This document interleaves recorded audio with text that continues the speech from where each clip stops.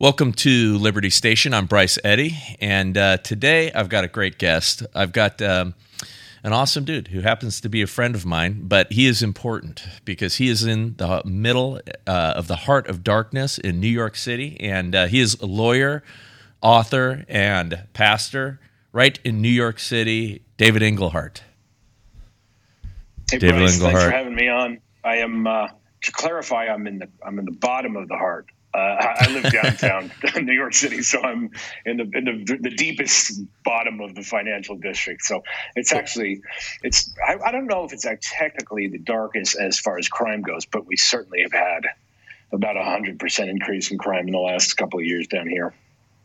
Yeah, well, I think we're both on the front lines of what's going on here in the culture war. You know, you and I are in sort of the two of maybe the three worst states in the union when it comes to, just this oppressive, lean and run towards, the left and communism and things that really are the antithesis of our values being believers. And, we had a couple of, really heavy shows this week, and we've had a lot of things that, we've been focusing on that have been, I would say dark, right? We've got looming food shortages. We've been talking about transhumanism and the technocracy, and we've been talking about the pressures that are being brought to bear on us by the elite oligarchy and all that stuff. And in the midst of that, man, we do have amazing reason for hope, and we've got amazing people that are rising up right now and paying attention like they've never paid attention before, and we have community come together. So being a good dear friend of mine who's encouraged me a lot, and I'll talk a little bit about that. I want to hit a little bit about what is happening that is good and things that we can really be focusing on. Yeah, I mean, listen, one of the things that I think we get wrong when we tell the grand narrative of our faith is that we forget the initial part, which is God created the world and said it is good, right? And then the culmination, which is heaven comes down and meets earth in this incredible apocalyptic moment of beauty and wonder. And so in the middle, we have, right, on the narrative, we have all kinds of crazy things happening and beasts and wild wars and all kinds of real horrors. But fundamentally, we're sandwiched between a good God making a good universe and him wrapping up the story with an incredible bow and adventure and beauty and significance on the other side of it. So, I was thinking about this, Bryce, the other day. I was thinking, what draws a crowd? And a lot of times conflict draws a crowd. You know this as an MMA guy. Conflict draws a crowd that gathers once there's conflict. And often we do that as believers. We talk about the conflict, and that draws a crowd. But we can't live in conflict. We don't go to sleep in conflict. We don't wake up in conflict. I hope we don't, eat our cereal in conflict. I hope fundamentally that as believers, our lives can be filled with peace and joy and all of the fruits of the Spirit from that Galatians references. And not that there aren't days to go to battle, not that we're not supposed to be aware with wisdom of the schemes of the enemy, but I don't want to live a life that's scared or primarily concerned with an external world that is going to be over soon, at least for me in the next 50 or so years, right? It's going to be over for. So we have to have that balance. We have to be able to laugh and enjoy ourselves and have fun and love our families. And remember, part of this is, yes, being wise and learning. And we'll probably hit some heavy topics as we do when you and I chat. But we need to have peace and patience and goodness and kindness and gentleness because that's what Jesus came to bring. That's what the kingdom of God stands for. We're fighting for those things, not just for the sake of fighting, right? Yeah, amen. No, and I do appreciate that because, it can be fatiguing for people. And I'm a personality that thrives in some measure of chaos, right? I feel like I'm built for that. And I do talk regularly that I do think this is the decade for the warrior, and I mean that not just the physical warrior, but the people that are willing to stand and fight with whatever resources they have. But for some people, just, the thought and the idea of that, especially if it is sustained, is just debilitating and and oppressive. And I love your thought, because we are not supposed to be mired or wallowing in conflict. And I'm reminded though that if you watch Band of Brothers and you watch these intense amazing stories of wars and the heroes that are depicted in them, even amidst those conflicts, they are laughing at those down times. They are enjoying one another, and they have a wonderful spirit amongst them. It's different, of course, when the bullets are whizzing by your head. And I remember witnessing Rob on the days when okay, hey, I might be arrested tomorrow, and those sort of things. And and I think he did a great job of just surrendering and letting that go, and realizing that okay, this might happen. But also, I could see the strain of the bullets whizzing past his head, metaphorically, of course. But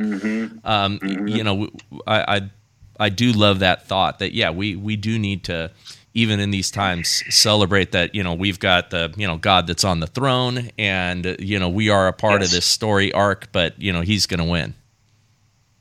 Yeah, and I think, I don't know if I told you, we saw each other a couple of nights ago, but I just finished this book called The Death of a Guru.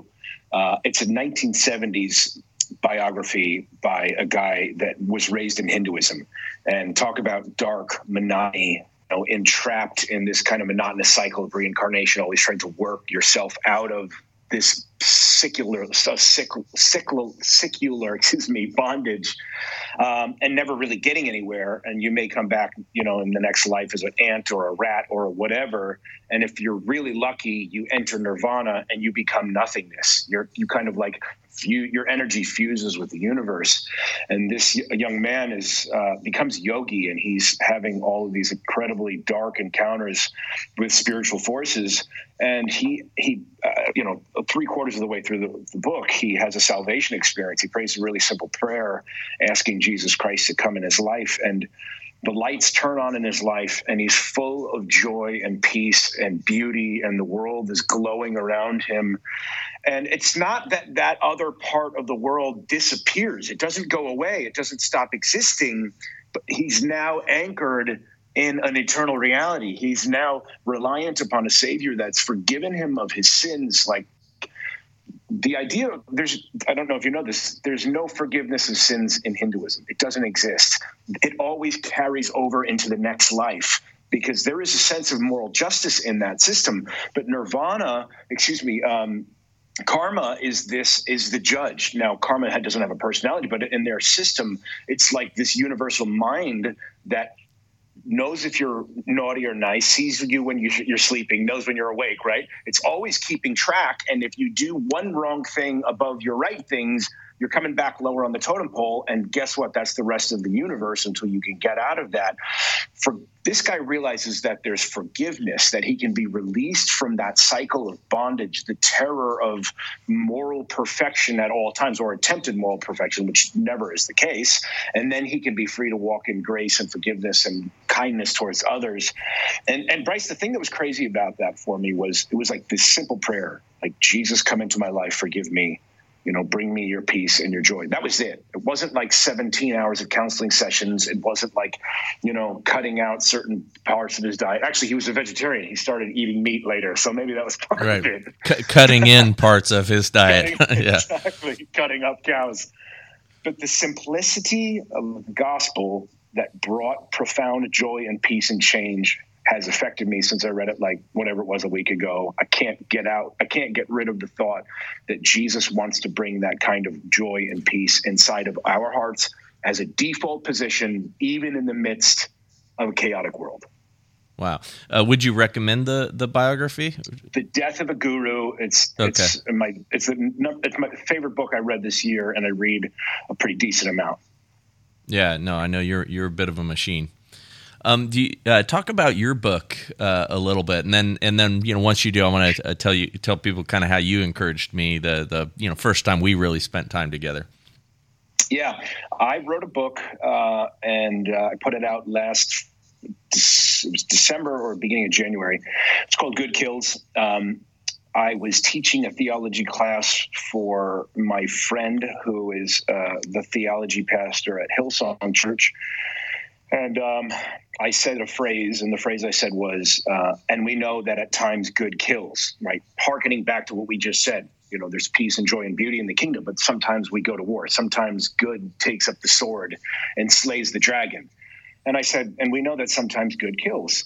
I was referring specifically to what would, Christ going to the cross and the ultimate justice falling upon him for our sake.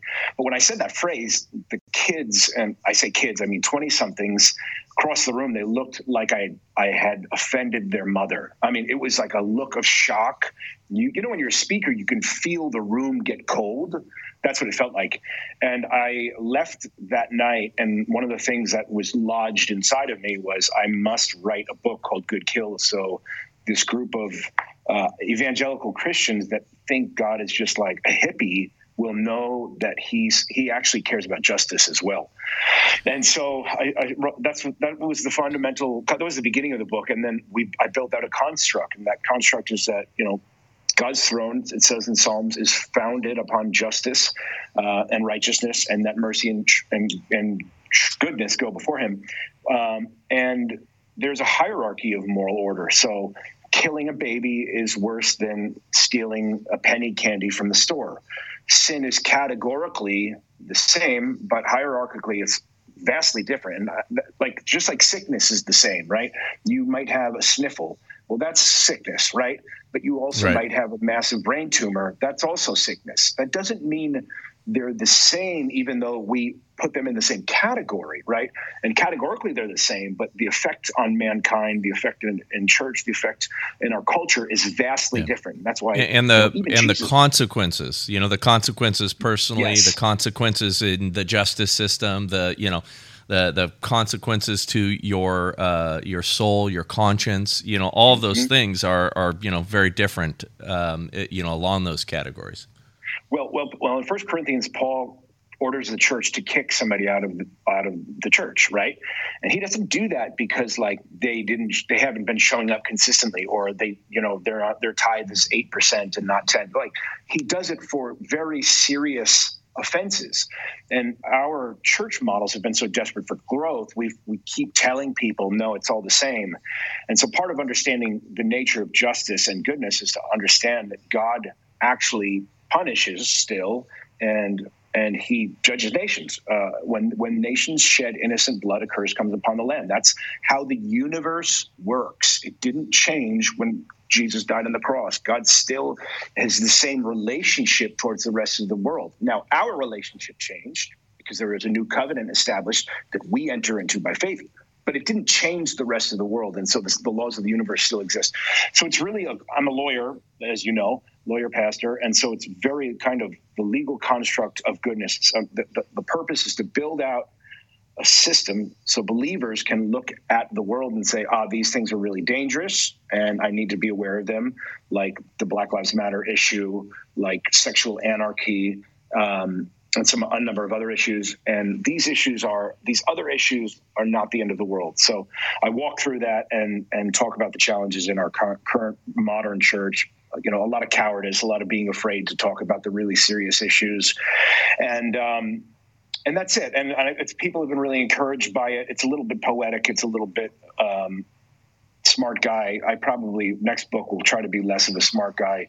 But the core is really important, and it's really given believers tools to help figure out these issues, whether it's Black Lives Matter or sexual misconduct inside the church, inside the culture.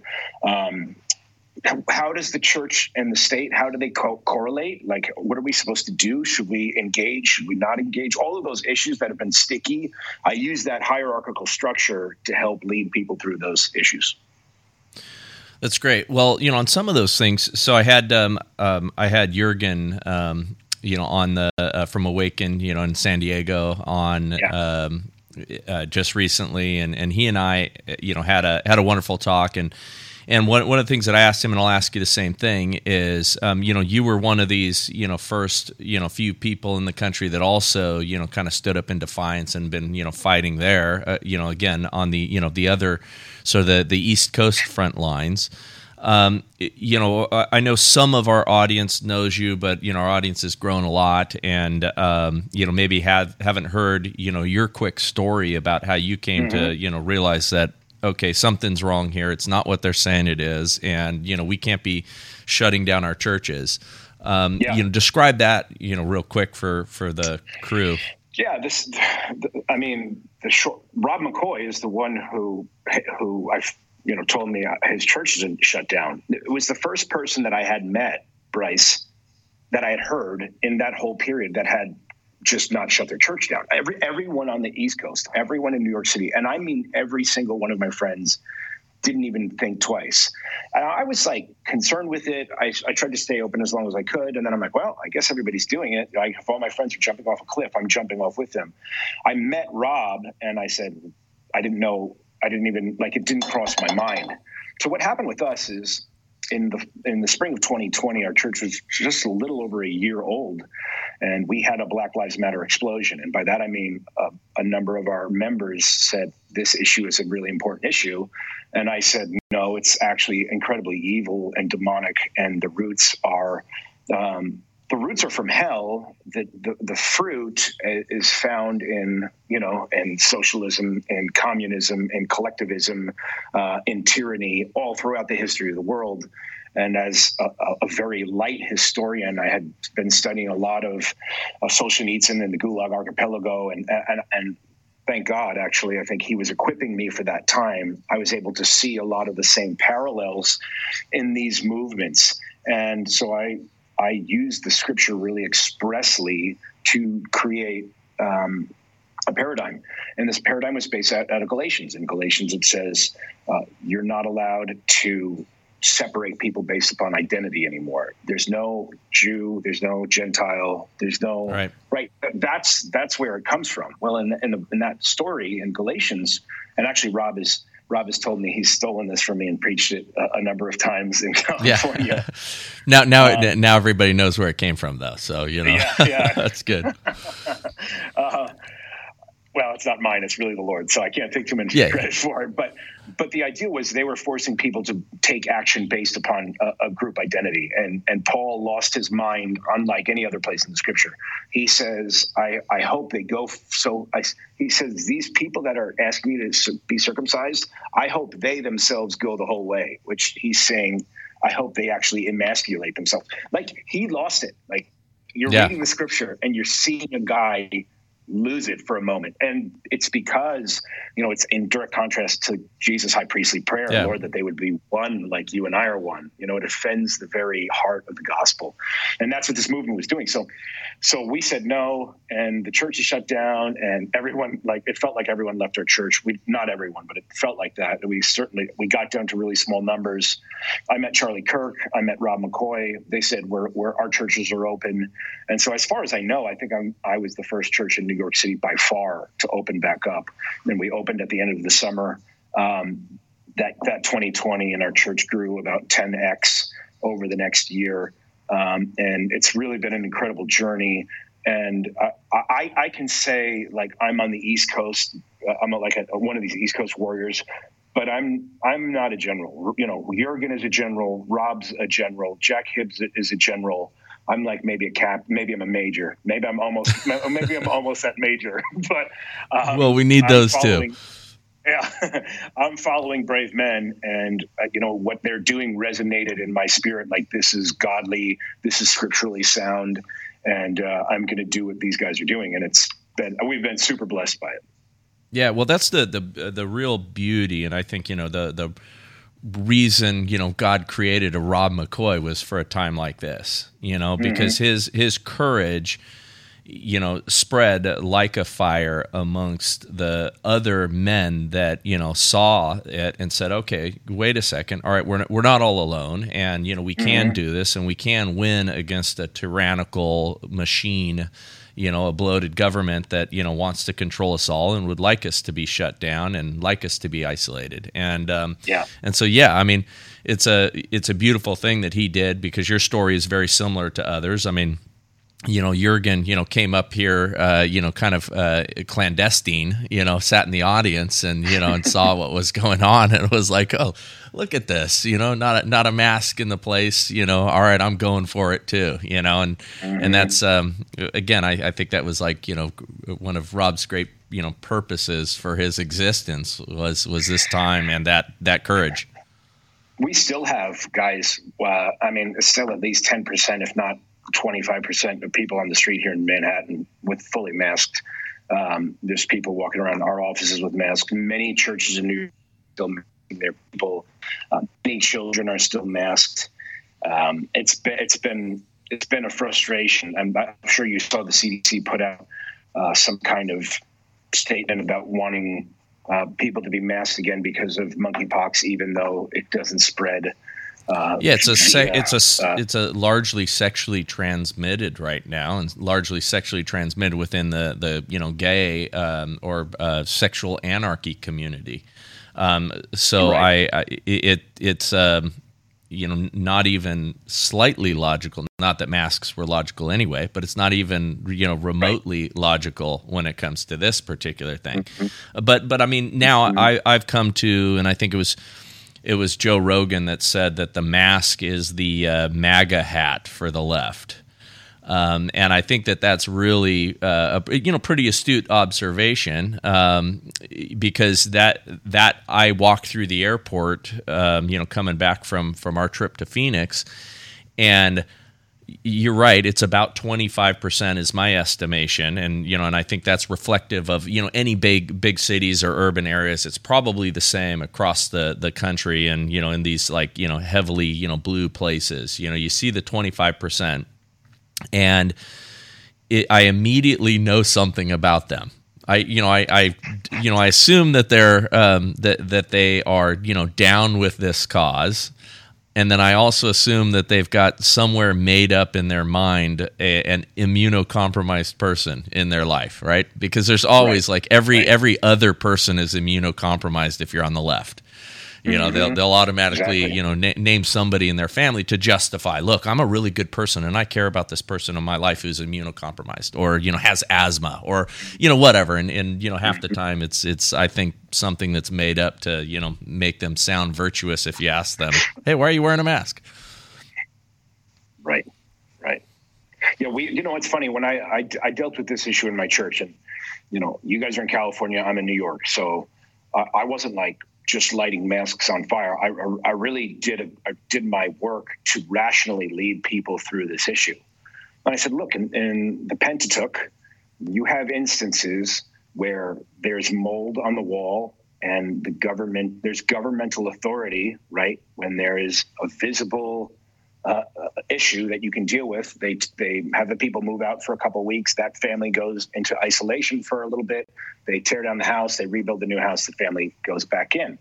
So conceptually, it's okay. But but when you take a good principle and you throw it upon an evil justification, then you destroy the good principle. And people have been forgetting that. And so I was walking people through, like, hey, look, if I have tuberculosis personally, and I literally have a horrific disease, I'm going to take steps to be careful. But we're moving into a society where safetyism is an idol that we think we can fix health. We think we can fix, with our industrial medical complex, we think we can, fix people's every problem, and we're going to make them safe. Obviously, this comes into play with the gun issues. All of these issues fundamentally are about, I can control the world around me. I'm the one who will make myself safe. And we're not, obviously vying for stupidity, but we as believers live in this kind of world. Like, God is the one who keeps the world spinning. Like, he's the one that makes global climate change, like our world not light on fire in 30 seconds. He's actually holding this whole thing together, including my life. And there's a vast difference in ideology if you're a strict materialist, because no one's taking care of you. No one's holding the show together. You're an accident that produced an accident, and perhaps another accident will make you disappear tomorrow. Yeah. That's why Christianity is so fundamentally opposed to this materialist safetyism that we're in right now. No, you're absolutely right, because it's a worldview that, okay, that's why the worldview of the left, and I hate having always to say that, but I am trying to make an identification of people who do not have a godly worldview, and most of the time they're on the left, or they're one of these elites that's pulling the strings of the left, and they've got this idea that they're the masters of the universe, or at the very least God does not exist. And when you believe that, a tragedy that happens, you think, I got to do something, and I got to reflexively do something, and we should do something so that we prevent that accident, or we prevent that tragedy. And so, we're the ones that are in charge of this. Whereas a believer understands that, I think it's Rob always says something along the lines of, I'm immortal until God calls me home. We understand that, that we're here alive according to his wishes. That, doesn't mean that we're foolish, right? But that also doesn't mean that we, are trying to be safe at all costs. Rob did an amazing sermon on, be dangerous and wise. And, that's even affected me a lot, because you would leave somebody and you hey, goodbye, all right, drive safe, be safe, all of that. And I've cut the word safe out of my language now, for the reason that, wait a second, we don't want safety to be of our primary concern. We want the issues of the heart. We want all of these other things that are godly to be of first concern. But let's not be foolish, let's not be dumb, let's not be doing wheelies on our race bikes, down the 405. But, let's not make safety our God. Right. And I think that kind of safety, soft padded society, Bryce, has entered the church, right? Yeah. And because of that, we had massive shutdowns, and we've lost 20% of our churches, and another 20% on top of that will never go back to church because of and you can see it in language before you see it in practice, right? I'm not going to talk about anything that creates an environment of danger. I'm never going to offend you. I'm just going to make the gospel nice and kind and sweet. Andy Stanley just came out with a book, and I can't remember the title of it, but it's the same kind of burning pile of trash. Don't ever do anything offensive. You don't ever have to take a side. Like, just stay in the middle. Christ is in the middle, all of this kind of stuff. And it's like, this actually isn't a time to be in the middle. This is a time to rightly divide right and wrong. Jesus said, I didn't come to bring peace, but I came to bring a sword. Swords divide things. It helps us clarify when there's confusion and clouds and fog. And that's this time we live in right now. We need less preachers saying, no, let's meet in the middle, and more saying, no, let's bring a sword and divide truth and darkness. And I love that verse. Yeah, that's something I love that verse. Is really doing. Mm-hmm. Yeah, because it is powerful. The sword is there. It is meant to divide. There is a line, between good and evil. One of the most recent things that's happening, and I know we've talked about it at our event a little bit, but this transgender issue. People are afraid right now to call out what is happening in that world right now with the kids. There is genuine child abuse being pushed on these children right now. With this gender confusion stuff, and I talked about this a little bit with Jurgen as well, but Christians are afraid to say, hey, wait, that's child abuse. Hey, wait, you're, mutilating kids, chemically castrating them. Pastors need to be calling this stuff out, but they're afraid that, now I'm going to be looked at as, transphobic, homophobic. I'm going to be picking a fight with all of those folks. They're going to be, picketing my church, saying I'm hateful. No, we don't want kids to be abused. Yeah. I hope they do. Yeah. I have a whole chapter 8 of my book, Sexual Anarchy. This covers this whole situation. And let's hit that a little. Charlie Kirk. Yeah, our friend Charlie Kirk really picked up on it. It made sense when I explained it to him. Because I said, God has one particular way for human sexuality to be manifest. It's between the bounds of husband and wife in a union that lasts forever. And inside of that matrix, like, it blooms forth with beauty and life and goodness. And this is what's crazy. The act of sexuality itself, in a way, stamps or reinforces the goodness of the gift that God's given us. we've said, yeah, you know, we're going to do whatever we want with it. And when you sin in this area of sexual identity or creating new identities, that's what sex is for the listeners that don't know that. Yeah. Creating new identities, your identity gets damaged. This is what Matthew 19 says. It says, first, I made them male and female. Second, I called them to be joined in the sexual union. Third, that this union would be forever. What God has put together, let no man separate, right? And so we as a nation, we first got rid of no-fault divorce law. So we said, you know, it doesn't really matter. If you just feel like saying, I'm done with you, you can be done, and it's over. And that happened in the early 90s. And then, you know, about 15, 18 years later, we said, you know, it really doesn't matter if it's a man or a woman. It's like, who cares about that as well? And so we enacted same-sex marriage in 2008.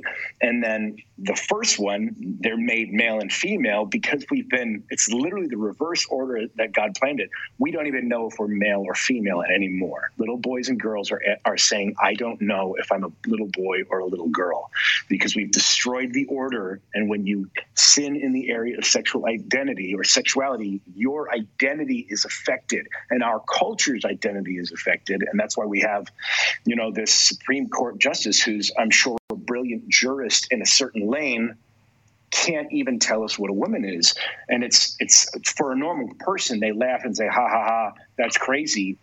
But these are the people that are making the laws. These are the people that say who goes to jail and who doesn't go to jail. These are the people that determine what you're allowed to communicate about. These are seismic issues, and we really have more than ever. And that's why we need division in this time. Clarity, truth is to say no. Right is right, and wrong is wrong. Truth is truth, and falsity is falsity. And I'm not playing your pretend game that we don't even know what human identity is. And that's been what I've really seen unravel with this whole sexual anarchy is God has an order. Everything outside of that order is anarchic. It's raging against his system. Yeah, no, you're exactly right. And that's beautifully put. I'm going to have to read that chapter, man. You know, I'll even buy a book. I won't wait until you give it to me. How about that? And by the way, No, I want it, man. I'm a big reader, and I love it. Although I've got like a stack this high now. Dr. Judy gave me books right before the night before interview with her. She gave me like 7 books, and of course they're very dense. And she's like, "Hey, why don't you review these for tomorrow, and we'll get on." I'm like, "Wait a second." Right. But no, that's awesome, and I will read it now that it's out and raring to go. But hey, I want to spend a few minutes telling you, kind of how you encouraged me. I'm a preacher's kid, right? And you and I sat down. I think it was Tampa, for the first time, and hung out. We met and hung out with each other a few times, but just one-on-one, got to sit and talk, and I picked your brain a little bit because. And this probably doesn't help the audience because I'm sure the audience is like my wife here. And my wife every day, man, is in the morning early as the sun is coming up with her cup of coffee and her notebook, and she is diving into the Word for an hour solid. And she's every afternoon, she's on her knees. And by the way, she has to be being married to me. She's on her knees for at least 15 minutes. Probably largely praying about me and that, God would straighten me out. But I struggle with, being that consistent. I tend to, walk and pray. I tend to, kind of be praying in my thoughts, throughout the day. And, I've got all kinds of reasons to be, crying out to God on a regular basis. But, my disciplines in these areas, and I've joked about this in the past, but, being a preacher's kid, some of me is allergic to some of this, Mm-hmm. And so, I've been really endeavoring to develop better disciplines. And again, probably this entire audience that watches us is probably more like my wife. But for the two of you out there that, need this encouragement, what you told me was, man, it was akin to, and there's a great book out there, maybe you've read it, maybe you've not, but there's a book called Atomic Habits. And mm-hmm. And the idea in it is, okay, make these little tiny moves, right? And if you can do 2 minutes, do 2 minutes every day. And, and so I've been, endeavoring since then to, make sure that even if it's the small bites for me, and even if it's just, reading Proverbs or, whatever comes up in my Bible app, but, trying to achieve that, consistency beyond anything else. And you gave me some words and encouragement along those lines, because I'm, anything but a biblical scholar and anything but, a dedicated, focused, student like my wife. So, I appreciate that about you when we sat down. A couple of things. I very clearly remember that hangout that I think are interesting. I think most guys have a hard time with the standard daily morning routine, the consistency of it. I think the world tells us something about seasons and change and winters and summers, and some days you're grinding 15, 16 hours, and sometimes it's winter and the days are short and you have a lot more time and all of those things. I think God's okay with all of that stuff. I think the problem, Bryce, is when we sense, or when we've created, let me say it this way, the caricature of a God that's mad at us for not doing our devotional, then we don't want to hang out with him. And so it creates a negative feedback loop, because it makes it harder for me subconsciously to want to even do those things if I need to even do those things for him to even be happy with me at all. And I think when I grew up as a pastor's kid as well, I think I had some friends that were like everyday, daily, consistent stuff, and it just made me never want to be around God at all, because I knew I wasn't that guy. I couldn't do that. A couple of things changed that for me. One of them was my friend Gabe Finocchio. He has the Woke Jesus account. He's always getting kicked off of Instagram all the time. He said, David, do you know that for the first 1,500 years of the church, the common Christian did not have a Bible, like zero Bible. Like, I mean, nothing.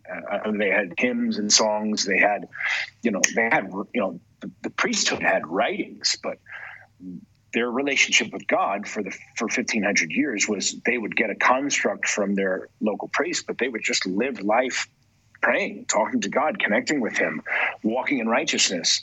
And I thought that was such a brilliant idea. That's not to say, go throw out your Bibles and just go like hippie it up in the woods with God. But that's to say, like, I think we don't understand the history of the world very well. And while I'm really blessed to be a pastor, so I in my scripture a ton.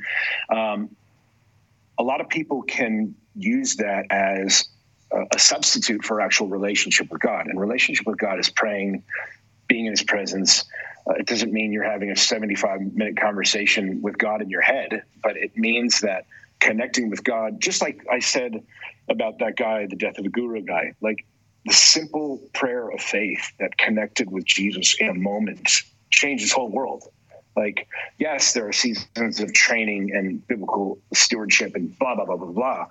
But our life has to be based fundamentally on a God that's good. He forgave us in Christ. He loves us. He wants to be with us. Those are the fundamentals. From that place, we do, right? We read, we help, we do stuff, but it has to be seated in that place of forgiveness and grace and goodness. And it's like the love of God is pursuing us in life. And I'm a worker. I'm a fighter. I'm all of those things. I'm really, really, really hard on myself.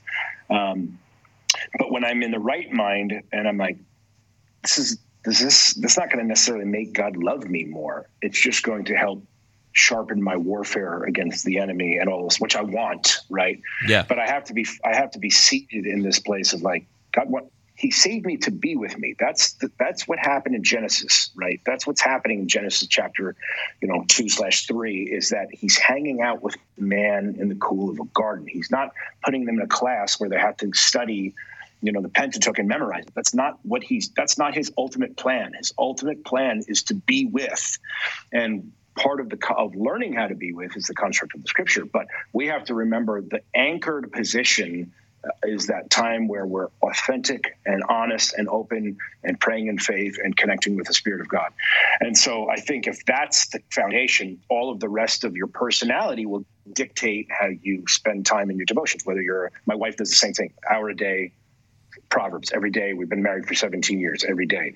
I'm like, some weeks I'm reading a ton, and some weeks I'm reading nothing at all. And I have left the bondage of caring so much about that, because it can become an idolatry. Not that the scripture can, but the works equating some sort of righteousness, when my righteousness fundamentally comes from another place.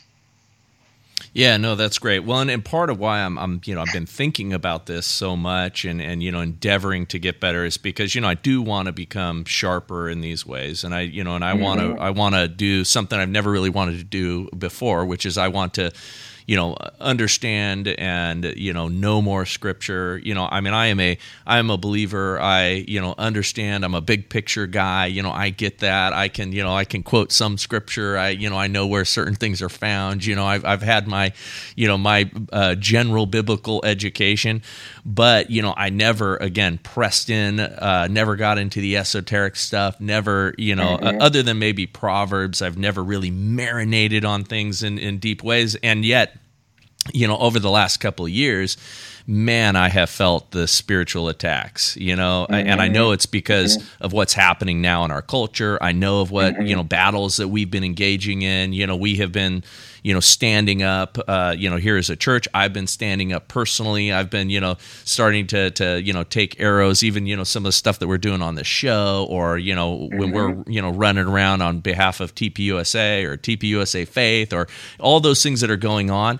Man, I feel the heat. And so, now it's like, okay, let's put on the full armor of God. Okay, let's make sure we're doing what we need to be doing, which is, I think, man, the enemy was pretty happy to have a lot of us complacent and just sort of hanging out and, playing, church and God light and, indulging in all of our habitual sins. And, hey, life is pretty good, All right, well, we're not even in the fight at all.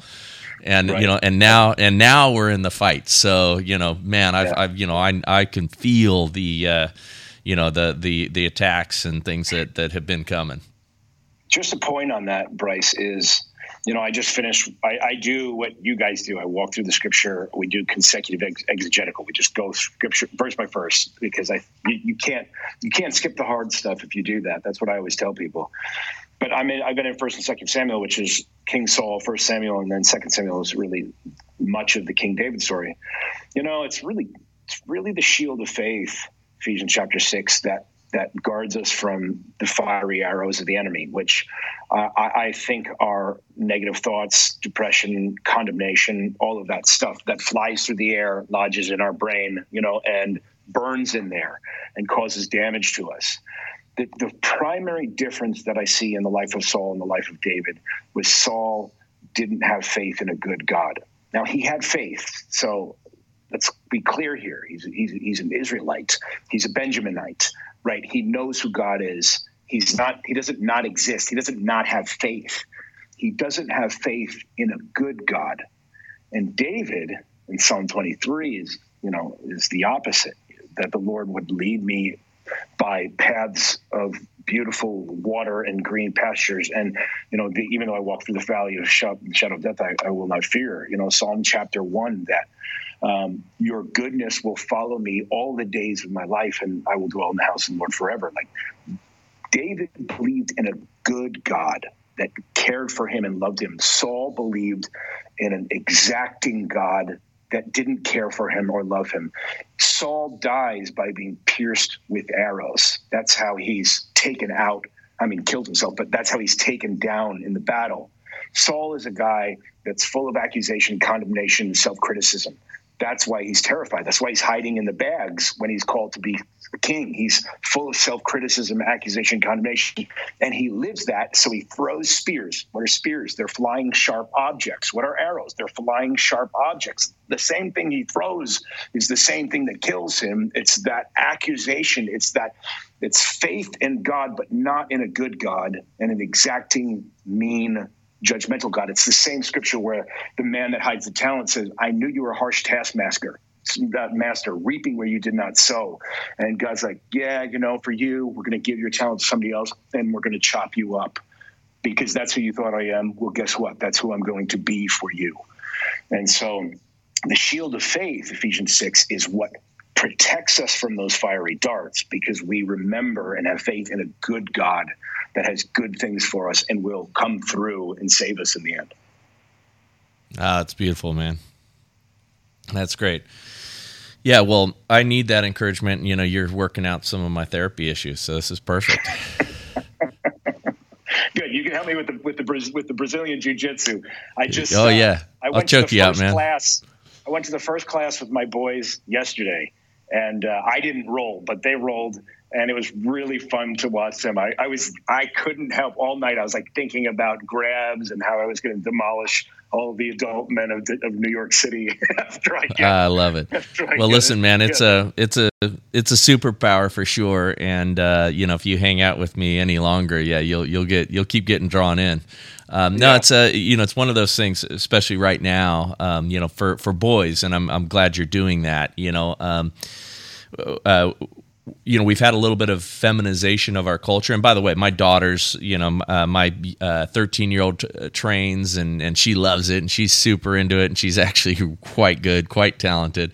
It's really fun to watch because I didn't really get her start. My buddy who had daughters her age was like, hey, is it okay if I pick up your daughter and take her with my kids? And then, she was going on nights that I wasn't even going, and then I come in and I, happen to see her like a month or so later, and one of my other buddies is like, "Man, have you been teaching her privates? She's just killing everybody." Putting dad in the rear naked, it's awesome.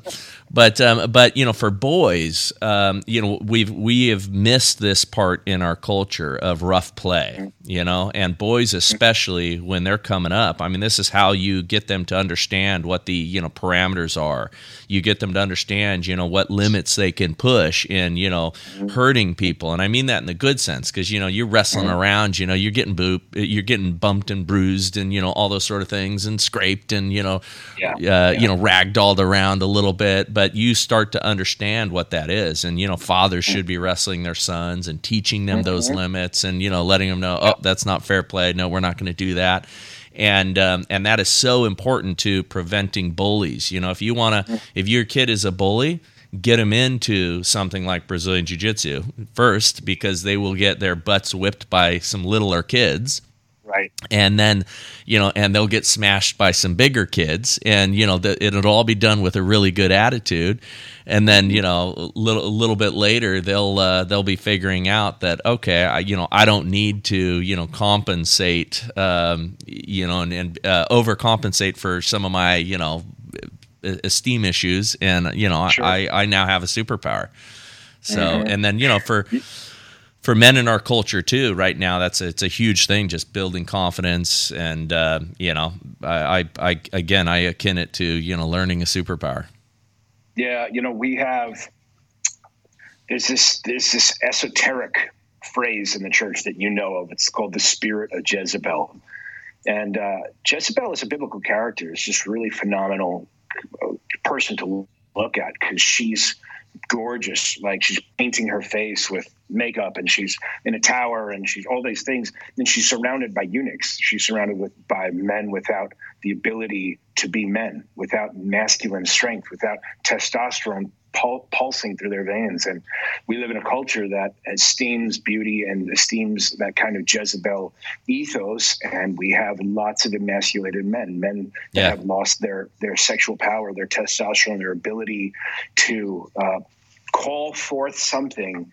And there's a lot of reasons for that, as fatherlessness and all this kind of jazz. But the prophet calls to the eunuchs, and it's the eunuchs that rise up and cast Jezebel out of the window, and she falls to the ground, and the dogs lick her blood and eat her body. And it's this incredible, really masculine picture of taking hold of casting down that idolization of beauty and softness and femininity, and coming into your victory, even with the grossness of that last picture of like dogs eating bodies and blood. I read a book called Iron John that you would love.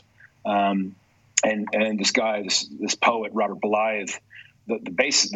The book is about that we as a culture don't have any kind of methods for boys to become men. It's totally devoid in our culture. One of the things he says in this parable, Iron John, that Iron John he's found in the mud, and he says boys are called to mud, to gross things, to dirty things. Adam was made from the dirt. It was from the dirt that God made him and breathed into him. The mud, the gross things, that's where you find life. He says that when men gather together, this brown ooze, that's the phrase he uses. He wants it to be gross. He says this brown ooze passes through each other and gives each other strength. The company of men that's not refined and prissy and all of these kind of things gives strength. It's one of the real gifts that God's given us as King's Church. We draw a lot of real, actual men. And on the converse, we see men that have struggled with homosexuality or sexual addiction come out of that and find identity in Christ. Not because we're saying, how dare you can't ever, but we say God has a plan for you. He has an original design for you. You're called to be a hero. Yeah. You're called to be someone's hero. You're called to be the hero of a family. You don't have to be the hero of the world, right? You're called to be a hero to someone. And that message is the kingdom message for every man that's listening right now. Yeah, it's that bean patch, whatever God's given you to protect and captain, do it. And we've lost that, and we've allowed them to market masculinity as toxic, because obviously abusive, overbearing, terrible, horrific men, rapists, murderers, all those sort of things. That is not masculinity. That's sin and evil. And they have purposefully linked that to masculine energy. And no, it's sinful. It's sin energy, and if women were in bigger, stronger bodies, they'd be beating us up too. Anyway, so none of that. We all have it. Yeah, it's all sin. It's all sin, and we need to condemn the modern perversion of masculinity the modern perverting of masculinity that they've done. To destroy our families, get our men to abdicate their responsibilities, and drown themselves in useless pursuits. Well, hey, we've got like 1 minute left, man. What do you want to sign us out with? You got any other last words of wisdom? I don't know. I don't really. I'm not a soundbite guy. That's my problem. I talk too much. No, that's okay, man. Go to church. Strengthen your community. Love your pastor. This is like if anti-fragile movements are, start with the local church. It gives us strength. It gives us community. It allows us to be known. It allows us to strengthen one another. So if you're out there and you're not going to church, find a local church. Find somebody like Rob McCoy or Jurgen or us, and find a community, because the days will get darker, and we need bands of brothers. We need bands of sisters. We need communities so that we can hold on, because God will allow a remnant to remain. He always does. If society's collapsing, he will still bless people that honor him. So find your people. That would be my encouragement. Amen. Well, that is perfect, brother. Well, hey, thank you for coming on. How do people find you, find your book, and follow you? Just Instagram is my primary shouting platform. Just search David Engelhart or King's Church. We have podcasts. We're on all the stuff, YouTube. My book, Good Kills, on Amazon. And that's it. That's most of the stuff. I would probably also say if you don't follow my friend Gabe Finocchio, because his theology right now is really on point for Christians that are trying to figure stuff out. He's more of a little bit more of a theology guy. I'm more of a yelling guy. So it's a good combo. Amen. Amen. All right. Well, thank you, brother. Appreciate you so much, and look forward to seeing you again soon. Awesome. Good to see you, brother. All right. Well, that's it, folks, for this episode of Liberty Station. Thank you for joining David Engelhart and I, and let's be a threat to the Great Reset. Thank you, and good night.